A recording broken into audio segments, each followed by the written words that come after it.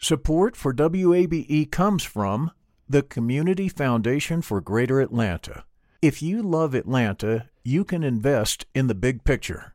Learn more at cfgreateratlanta.org. I'm Earlonne Woods. I'm Nigel Poor. We're the hosts and creators of Ear Hustle from PRX's Radiotopia. Ear Hustle is a show about life inside prison, but it's not your typical prison podcast. In this next season, we've got stories about the objects people keep inside their prison cells, about residents in a women's prison who say they want to stay there, and the most beautiful prison garden. Earlonne, I will never forget it. Ear Hustle. Stories about life on the inside, told by those who live it. Find Ear Hustle wherever you get your podcasts.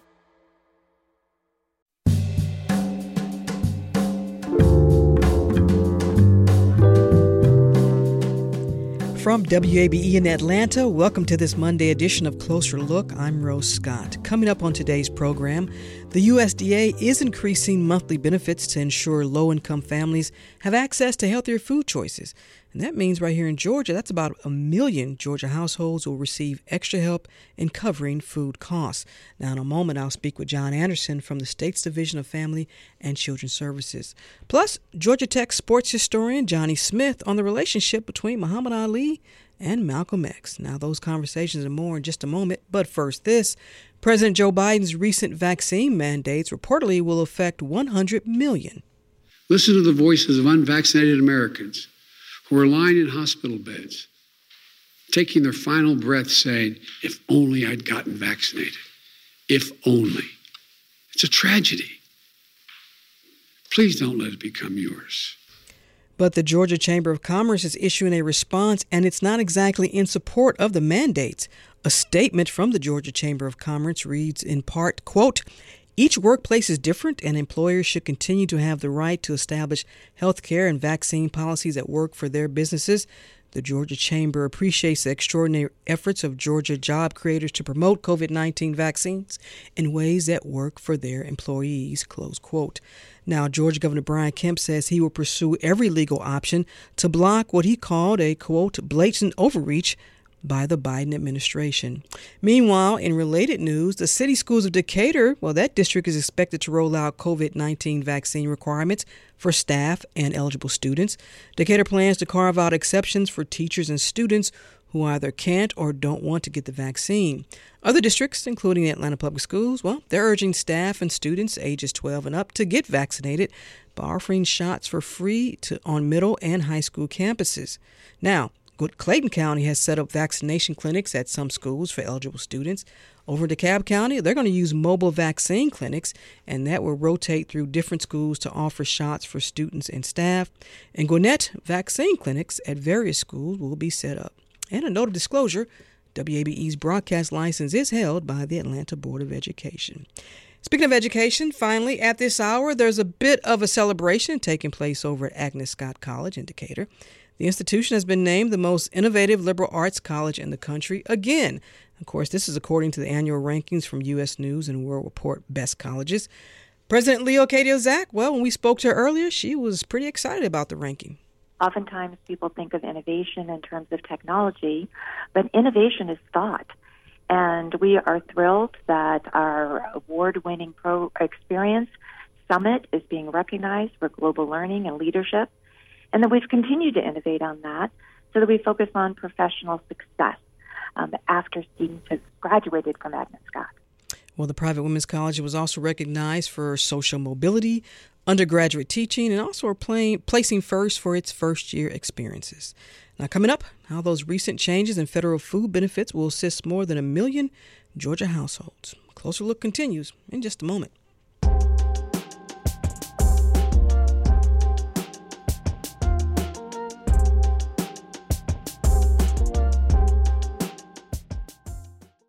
Support for WABE comes from the Community Foundation for Greater Atlanta.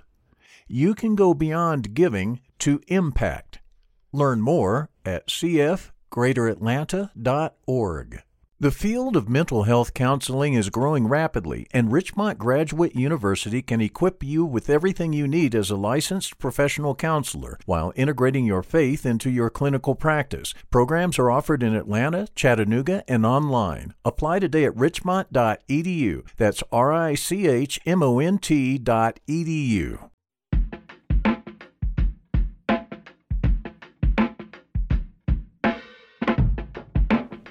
And Close Look continues now. This is 90.1 WABE.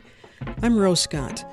The name Mago McFiggin may not sound familiar, but she has a place in history. According to the United States government, McFiggin was an unemployed factory worker living in Rochester, New York.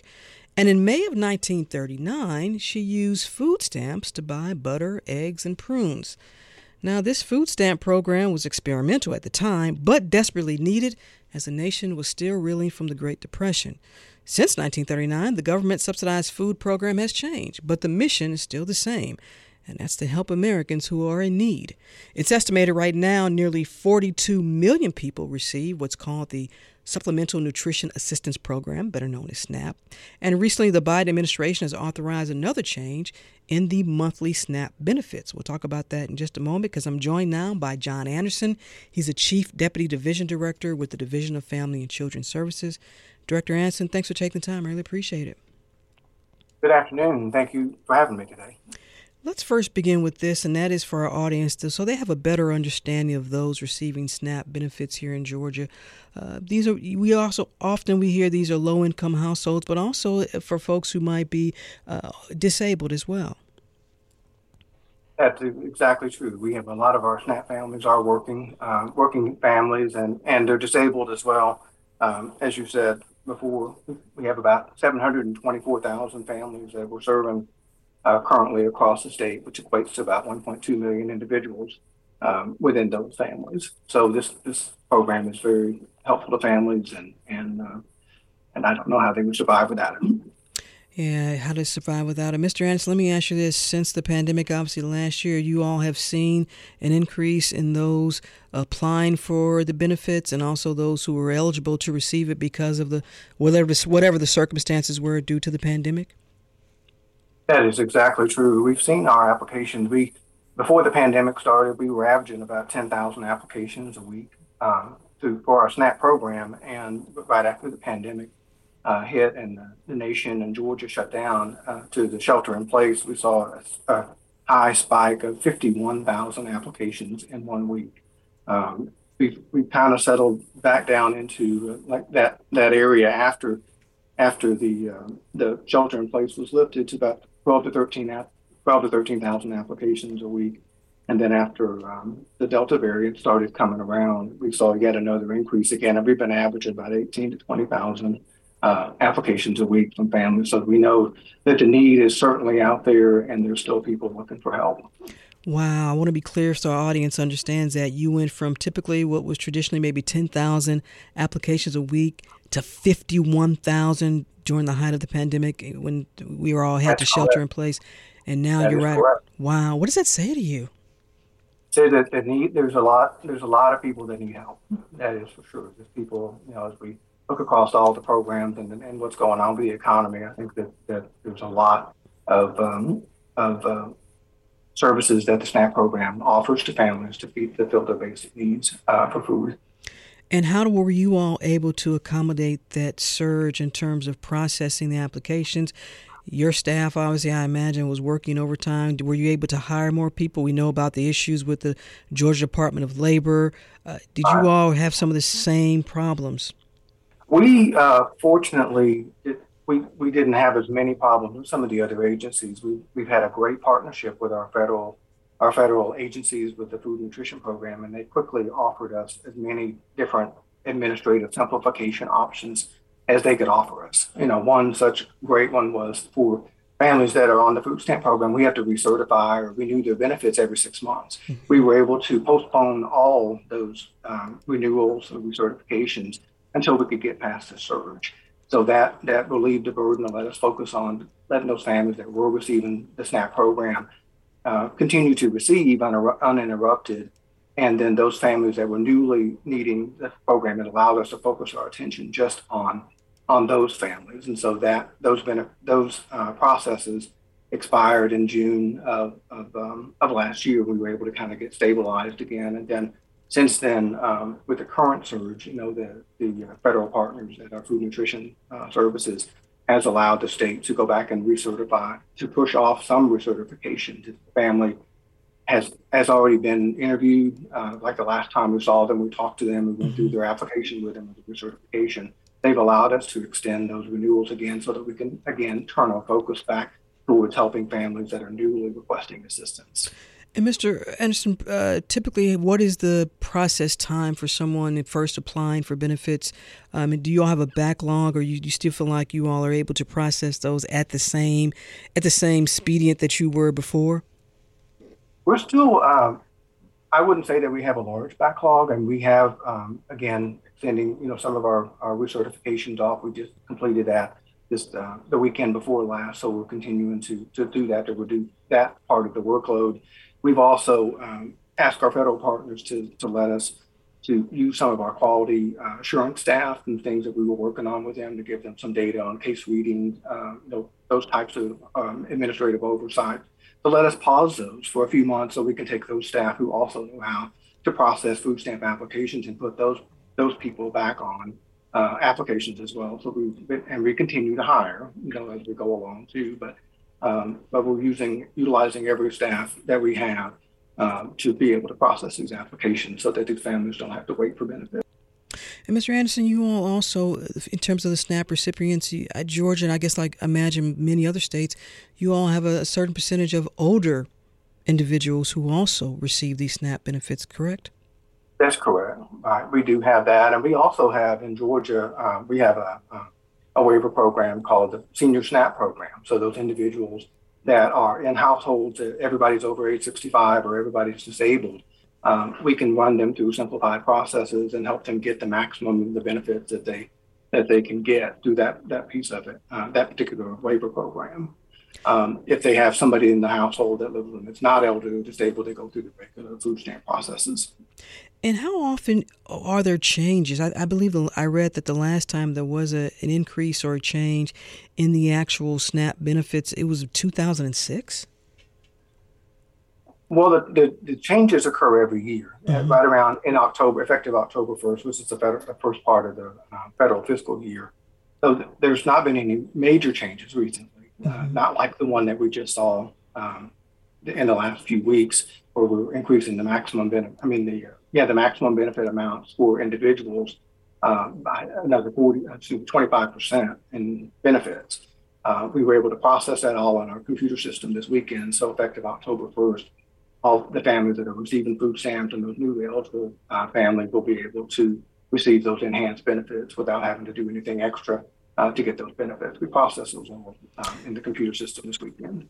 Mr. Anderson, that 25% increase comes out to about $36 or just under $37 extra? That's correct. Yep, that is correct. And through your lens, so on the average then, what's the average? Is it the same amount for every household, or does it vary based on the circumstances? It's a percentage. Yeah, it's a percentage. I'm sorry, I didn't mean to interrupt you, but it is a percentage based on the household size. I'll give you a couple of examples. Like for a family, household size of 4, was receiving $680 a month as a maximum benefit amount. And with the new benefit allotments for next year, it went from $680 to $835. So that was an increase of $53 between the two. And for those folks that may not be familiar how this works, and it used to be back in the day, I know that there was the actual food stamps that people use, but now obviously that's changed, and there is actually like a debit card. Is that correct? That is correct. And, I was a food stamp case manager back in those days when we issued out those actual cards, and people would take those cards and get them, hole punched at the local grocery stores. And so the EBT program came about several years after I started as a case manager. And one of the really wonderful things that's happened, with this pandemic, if we can say something wonderful has happened, is that we've been able to take the food stamp program and make it available for online purchasing. Previous to that, there was a couple of states that had a pilot where they could do online purchasing, but now we are now up to 8 retailers that allow online purchasing for SNAP recipients, which includes home delivery. And Director Anderson, there was a time when, and correct me if I'm wrong, individuals could not use their SNAP benefits to purchase hot foods from grocery stores or something like that. Has that changed at all, or is that still the case? That's still the case. The hot food waiver program is generally associated with like a natural disaster in some area where there's been major disruptions in power supplies, and so people, they may not have a place to store their food and keep it fresh. They may not have a place to heat the food and warm up the foods. That's not been the situation. Fortunately, in Georgia, we haven't had major power outages or infrastructure issues like they've had in other states. So we're continuing to not offer a hot food waiver at this point, but we don't meet the criteria for that. But if there was, would that have to be through executive order through the governor's office? No, those are determined based on the conditions in the local communities, and we work with our federal partners to explain what's going on in the communities. And there's a criteria that they go through that looks at the power outages or infrastructure damages that would justify that. If you just joined us, I'm joined by John Anderson. He's the Chief Deputy Division Director with the Division of Family and Children's Services, and we're talking about the recent changes authorized by the Biden administration in the monthly SNAP benefits. And Director Anderson, from what I understand also, too, there was some sort of reevaluation in terms of looking at just how folks receiving these benefits, looking at the types of food they were able to buy and have access to, and in terms of the dietary guidelines for Americans, that's a big part of this increase as well. It is. We want everybody to understand that the supplemental food nutrition food assistance program is exactly that. It's supplement somebody's income for their food supplies. So we do a lot of work with the USDA to make sure that we are making available the types of food that need to be available for families and individuals. So they still can purchase food items, but they're not able to purchase non-food items like toiletries and soap and those types of things. It's all directly related to food. And you all also have a partnership, correct me if I'm wrong, with some of the farmers markets as well. We do, yeah. That we work with the farmers markets, and it's a great partnership with them when those programs are running, because those farmers markets are able to offer more food at a lower cost for our SNAP recipients, and we're very appreciative of all the farmers markets that participate in the program. Director Anderson, when you think about the fact that we are still in this pandemic and it's not clear when we're going to be on the other side of this, and I know, like many agencies, funding is so important. You all feel like you're getting enough federal support also, extra federal support in case we see another surge and folks maybe not going to work, losing their jobs, what have you, and being able to support, again, another surge. You went from 10,000 to 51,000 applicants in a week. If that happens again. Yeah, I believe that our federal partners are more than willing to help us. They did, part of the last COVID Relief Act, they did give states some money directly, the federal money, to handle these types of situations and to look ahead to the future. How can we put some processes or technology in place to handle these types of surges for the workforce and for our customers? So we're looking at all those different offerings right now to see what else we can do in the next couple of years to get those processes in place before that funding runs out. Speaking of funding, agency department heads and directors like yourself will always tell me, there's always room for more. When you look at Georgia overall, from the poverty rate into those households and those individuals receiving SNAP benefits, is there a partnership or an aspect that's missing or something that's missing that you would like to see implemented in this program? Well, I think that we do a pretty good job in Georgia. We've had a really good, successful partnership with we have a SNAP work group, and we work through community partners and our food banks, and they help us with taking applications and answering questions for customers as well. I think that we do a good job with that. I think that where we run into struggles sometimes is attracting enough people to come in and do the food stamp program for us overall, to make sure that we've got enough people to help with the application surges and processing applications as we go through. Again, we handle that. Right now the surges with redirecting staff that currently are not working on the food stamp program directly in the sense of processing applications, but they know how to do it. They've done it in the past. and their skills are still sharp enough for us to be able to call on those individuals. Well, and given that for so many Georgians, access to the internet is challenging, whether it's because it could be rural where they just don't have access, or the access is a little, as they say, spotty, or even just with the cost involved with that. How are you all able to reach those people and get them signed up? That's a great question. One of the things that we did early on is that we opened up our telephonic application and renewal processes. So families that don't have access to the internet, they can get to a phone and call us. We've got folks that just help them all day long with filing application, so the family doesn't have to actually get to a computer. We'll talk to them, we'll file their application for them, and then get them over to somebody who can process their application. Prior to the pandemic, we were probably getting 20 to 30 applications like that a day. Mm-hmm. And in the height of the pandemic, we were getting 800, 900 a day. And now we've kind of gone back down to between 300 and 400 a day on telephonic applications. So we try to make it as easy as possible for those families that can't, either get to us by phone or by internet. We also have our paper applications available for people that want us to mail an application. So many times in this program, Mr. Anson, we've talked about the changing face of poverty. It's not who people might imagine. Listen, when folks are in need and the resources are there, they may not know. What do you want folks to know about this program and the SNAP benefits? And also, maybe if there is a stigma tied to it, what do you want them to know about what you all are here for in terms of being able to provide these SNAP benefits? Well, we're here to help. That's what DFACS is here. We're here to help families with SNAP. We also process Medicaid applications and temporary assistance for needy families.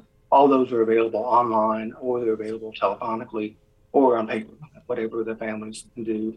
I think what would help us the most when families are filling out applications is to complete as much of the application online as they possibly can. And at the end of the application, they'll get a transaction number and the ability to upload any documents.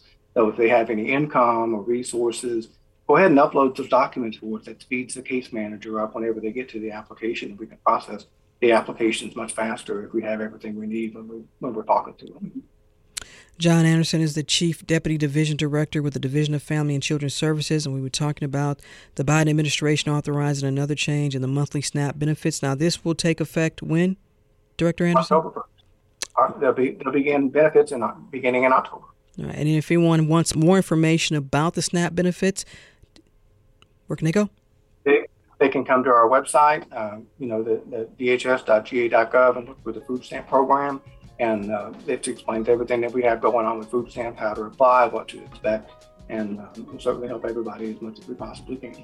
All right, John Anderson, Chief Deputy Division Director with the Division of Family and Children's Services. We'll also have a link on our website. Director Anderson, thank you so much for taking the time. Really appreciate it. You're welcome. Yeah, thank you very much.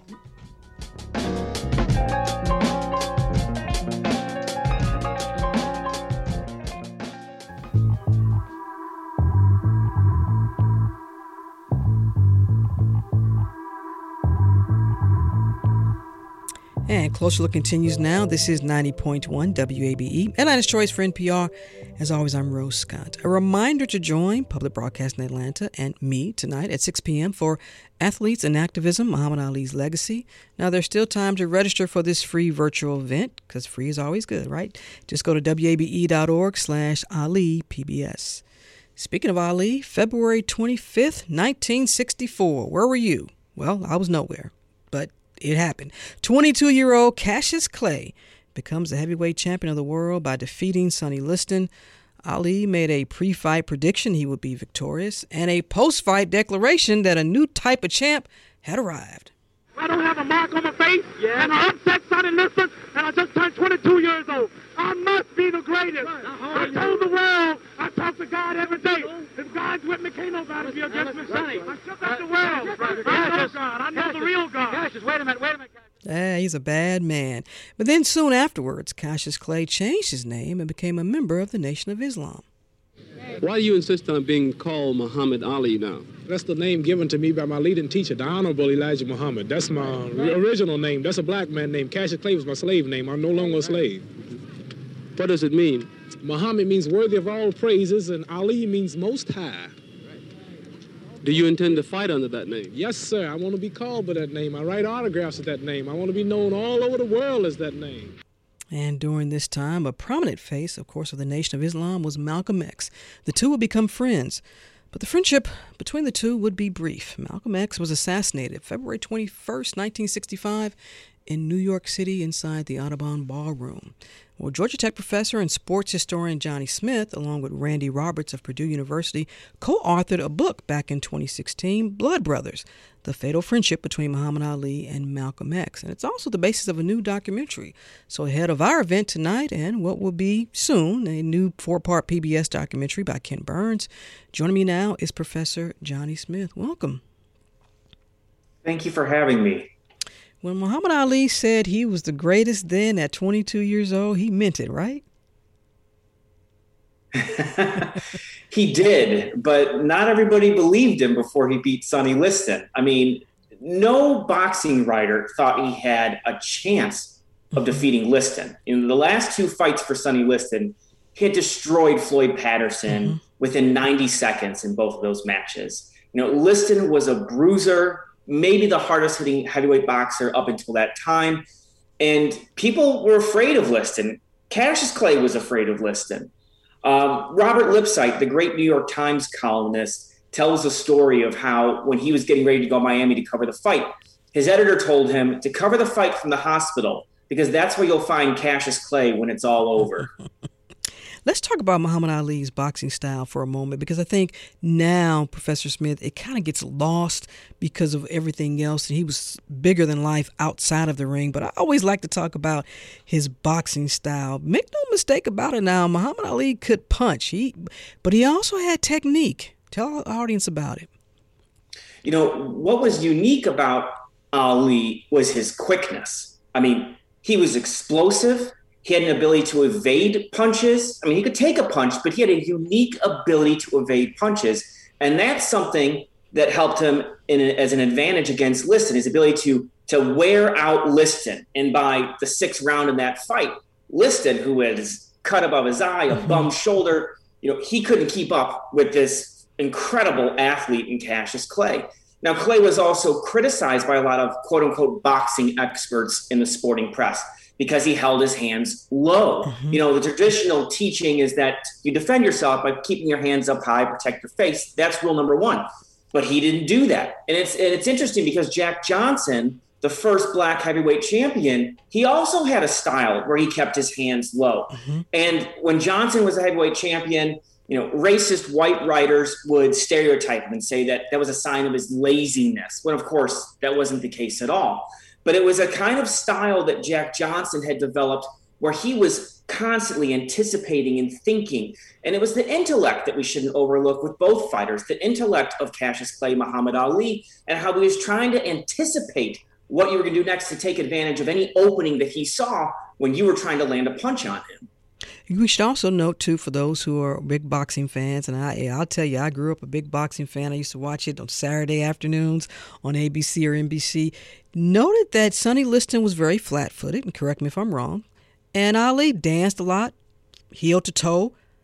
Right. Able to sort of, you know, throw Sonny Liston off. And that was something different, too, that folks had not seen. Yeah, I think the consensus was that Liston would nail Clay early and wear him out. You know, they didn't really, the writers didn't really respect Clay as a puncher yet. Now, he would prove them wrong, but we have to remember that going into that fight in his previous matches against Henry Cooper and Doug Jones, he wasn't that impressive. You know, he was inconsistent. He almost lost the fight against Doug Jones. So he didn't have the track record that pointed to Cassius Clay is going to be the next heavyweight champion. And that's why so many writers dismiss this claim from Clay saying, I am the greatest. Now, I think this is also something that we shouldn't overlook about the racial politics of that statement. Because when Cassius Clay is saying, I am the greatest before he's heavyweight champion, a lot of white folks, white writers, they dismiss him. He's a loudmouth braggart. But what do black folks hear in that statement? They hear that a young black man is saying that I, a black man, a proud black man, is the best at something. It's a rejection of white supremacy itself. And we had never really experienced anything like that. We knew what Jesse Owens did in the Olympics in '36, but it was some call it a quiet defeat, you know, if you will. We know what Jackie Robinson had did with Major League Baseball. But this was different because you had a brash, brawn, black man telling you and telling all of America, I am the greatest, I'm the best. And then after that, you see his activism also. So this is where we head into, why was he so appealing then to the Nation of Islam? Because it was sort of the same message that they were telling black folks, to be proud, to value, to hold the value that you have as a man and a woman in this nation and hold that high. That's a great question. It's interesting. Before Cassius Clay became a prominent member of the Nation of Islam, Elijah Muhammad, who was the leader of the movement, the supreme minister, the self-proclaimed messenger of Allah, he taught his followers, as did Malcolm X, don't get involved in sports. Boxing is an enterprise where white men exploit poor working class black and brown men. Don't gamble your income on these boxing matches and the quote-unquote games of chance, as Elijah Muhammad called them. However, what happens here is that Cassius Clay's star brightens in 63 and, of course, in 64 when he wins the title. And as his relationship deepened with Malcolm X, he could see the future. He could see this was somebody who could create an audience, draw people in, make people listen to him. That was the incredible gift of Cassius Clay outside the ring, is even if you didn't take him seriously, you listened to what he had to say. And increasingly what he had to say was political. It expressed the messages, as you suggest, of black nationalism, of racial pride, of self-determination, independence. He was breaking away from the political boundaries of the sports world. And we also shouldn't forget that when Malcolm X was a young black man, well before he was in the Nation of Islam, who was his hero? Joe Louis. He knew the power in black America of having this heavyweight champion, this idol that black folks looked up to, they saw as a hero. And so he saw the potential for Cassius Clay to help grow the movement of the Nation of Islam. And also, given at this time, Professor, we should know, too, because especially when their friendship began and Malcolm X and the Nation of Islam, there was some tension there, obviously. But now you have this young, bright, heavyweight champion of the world. How did their friendship spark here? So it all begins in 1962. At that time, Cassius Clay was in the bottom of the top 10 in the heavyweight division, not a contender for the title. Well, he had been training in Miami, as many people know, under Angelo Dundee. And at that time, when he was in Miami, he started attending these meetings at the local Nation of Islam mosque. And he met one of the members, a man named Sam Saxon. Sam Saxon was a captain in the mosque, which basically meant that he ran the sort of paramilitary defense group in the mosque. Okay, Sam Saxon, Cassius Clay, they developed this friendship. And Saxon invites him to Detroit for this big rally in June of 1962, where Elijah Muhammad was scheduled to speak and Malcolm X was scheduled to speak.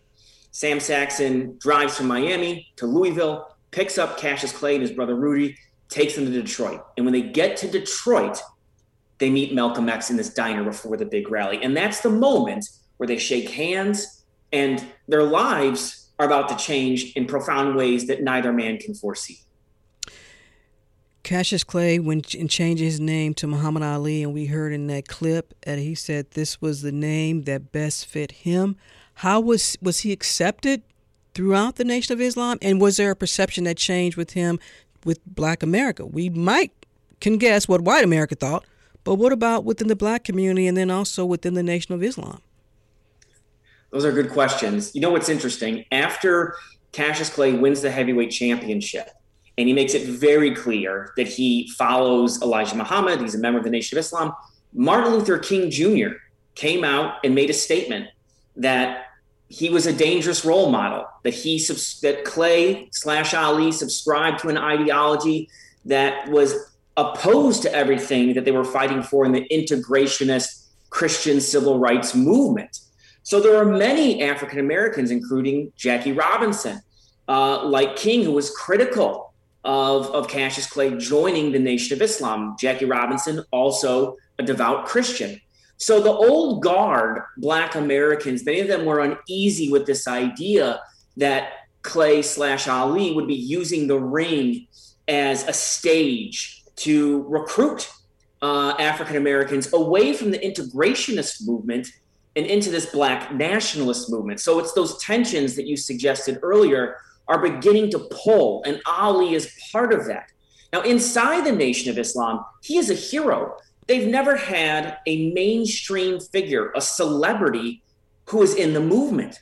So what that does is it gives the Nation of Islam credibility, particularly with urban African Americans. That was the strength, the foothold for the Nation of Islam. Most of their mosques were in urban, working class Black communities. And of course, Ali was a hero in those communities, and he was a hero inside the mosques in those communities.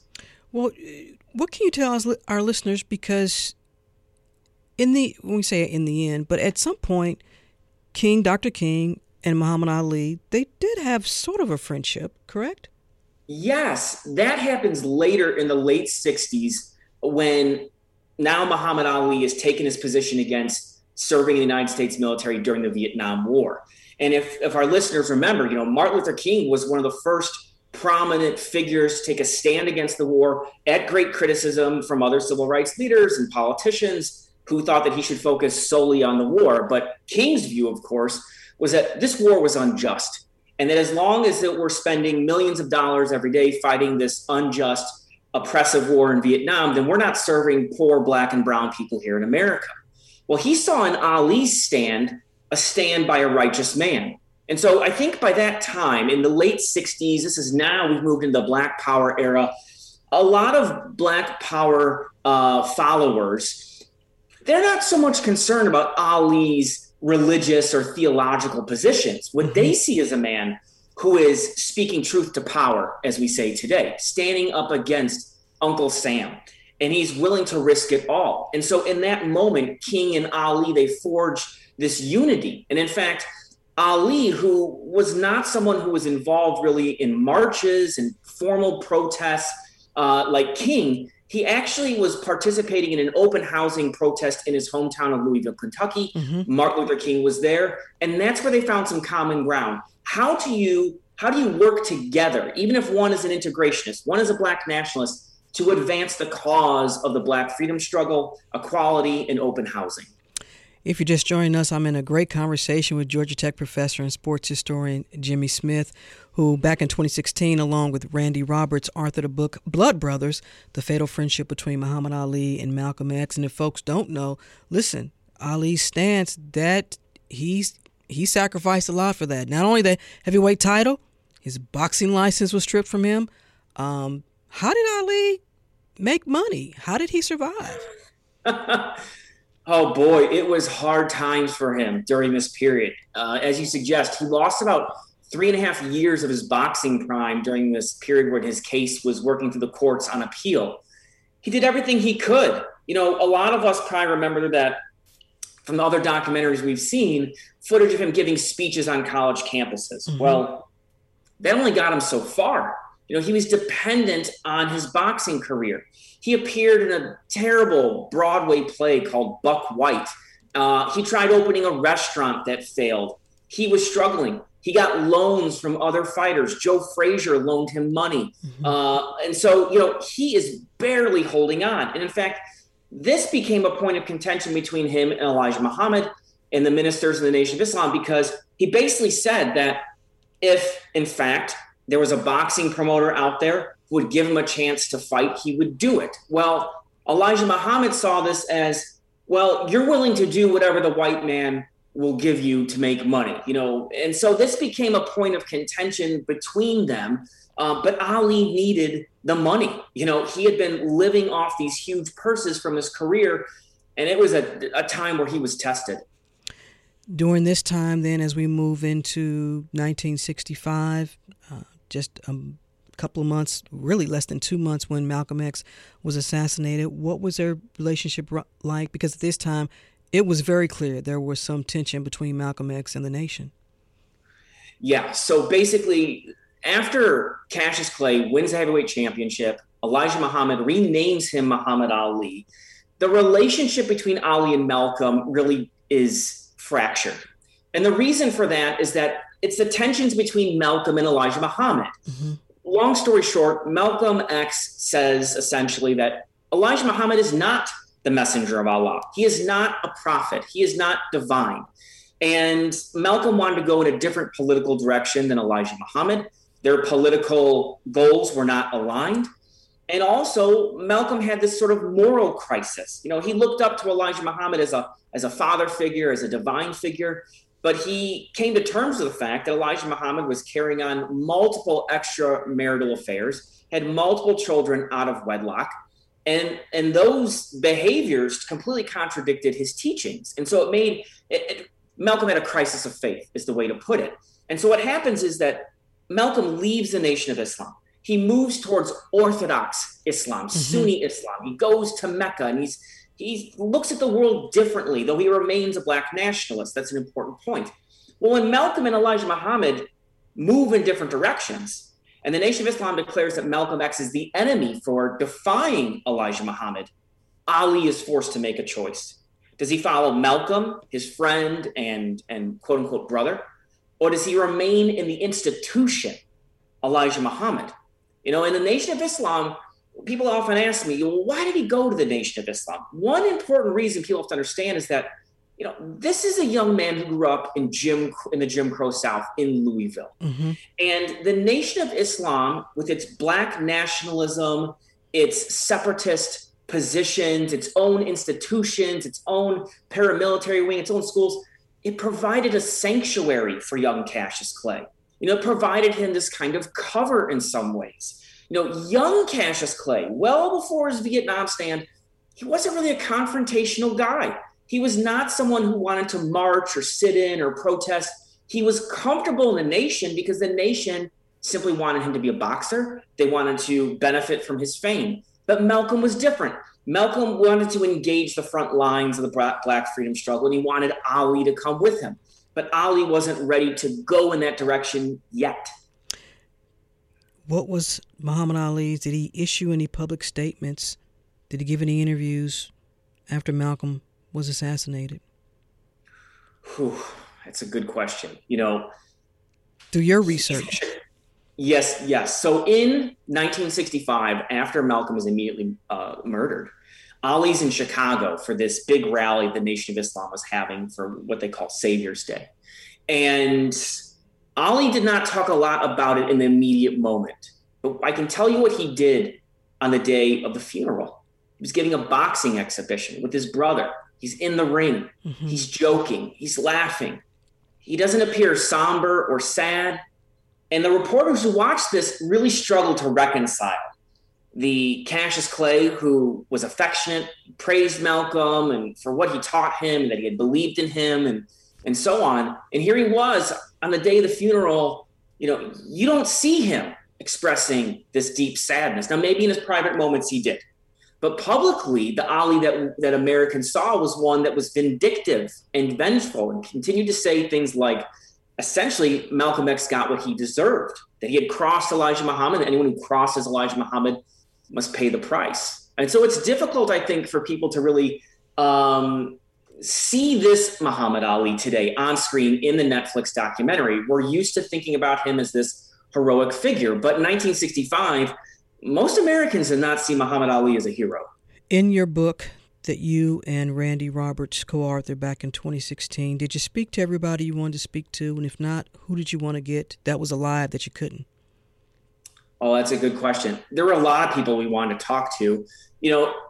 I think some people who were still around, particularly in the Nation of Islam, had a hard time letting their guard down with people who were asking questions about this relationship. But I have a great story. Captain Sam, who I talked about at the top of the hour, the gentleman who recruited Cassius Clay into the Miami Mosque in 1961, to Malcolm X. I told Randy, so we've got to find Captain Sam. I know he's alive. I just don't know where he is. So we're trying to find him because we feel like he can unlock the door to some stories that haven't been told before. Well, I was at the Atlanta airport getting ready to go to Detroit. And I'm sitting there and I see an older African-American gentleman in a wheelchair with a big shiny ring on his hand. It says Ali on it. I take a second look and I think to myself, I think I know who that is. I walk up to this older gentleman and say, excuse me, sir, my name's Johnny Smith. I'm a professor at Georgia Tech. I'm writing a book about Muhammad Ali, and I've been looking all over for you. And there he is, Abdul Rahman, his Muslim name, says to me, well, that's what they call divine intervention, my brother. And there in that moment, we have a good laugh. We set up an interview. And at point of fact, he lived here in Atlanta. He's passed away since then.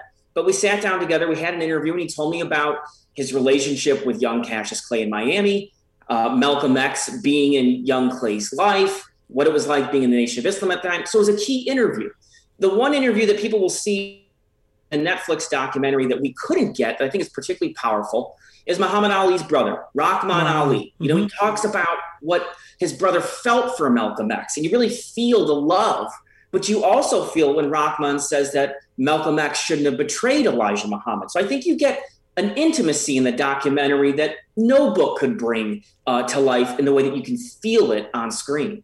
Professor, as we wrap up, is there something that you think people get wrong about the relationship with Malcolm X and Muhammad Ali? Yes. I think a lot of times people have been led to believe that the moment that Elijah Muhammad renamed the heavyweight champion Muhammad Ali, that Ali cut Malcolm out of his life. But we discovered that's not true. Ali and Malcolm actually engaged each other a few times in New York City. The last time they saw each other, and we retell this story in the book and in the documentary, was actually in Ghana, in Accra, Ghana. Both Malcolm and Ali were crisscrossing Africa at that time, and their paths crossed at random. They were supposed to have gone to Africa together, but after the relationship frayed, they did not have the same itinerary. Well, long story short, Malcolm thinks that when he spots Ali coming out of the Ambassador Hotel, they're going to hug and embrace as brothers. In fact, when we read Malcolm's diary, he described Ali as his brother, as his friend. He had still warm feelings for him. Well, when Ali sees Malcolm outside the hotel in Accra, he's cold as ice. He tells Malcolm, "You crossed Elijah Muhammad. That was the wrong thing to do." But what people miss is that in that moment, the man who's standing right behind Muhammad Ali is Elijah Muhammad's son, Herbert Muhammad. Herbert Muhammad acted as the eyes and ears for Elijah Muhammad, which made it impossible for Muhammad Ali to openly embrace Malcolm X in that final encounter in Ghana. Georgia Tech professor and sports historian Johnny Smith, thank you so much for taking the time. I really appreciate it. Your documentary, the one that starts in about a week or so with Ken Burns, Muhammad Ali, still polarizing figure. We're still learning so much more about this man. Thank you so much. Thank you.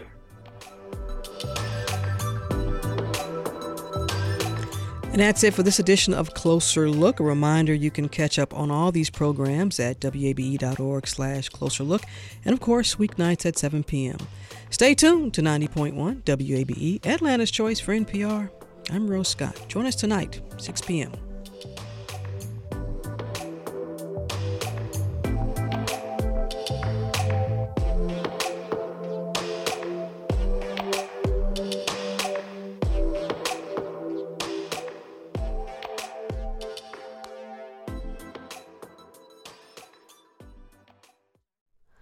Hi, it's Terry Gross, the host of Fresh Air.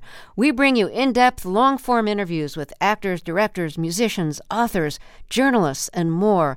Listen to our Peabody Award-winning Fresh Air podcast from WHYY and NPR. The Gold Dome Scramble podcast is now plugged in, a WABE Politics podcast. New name, same on-the-ground reporting from us, WABE Politics reporters Sam Gringlass and Raul Bally. We'll cover local, state, and national politics as we talk to politicians and voters to break down each week's biggest headlines. New episodes drop on Fridays. Listen and subscribe at WABE.org or your favorite podcast platform. WABE.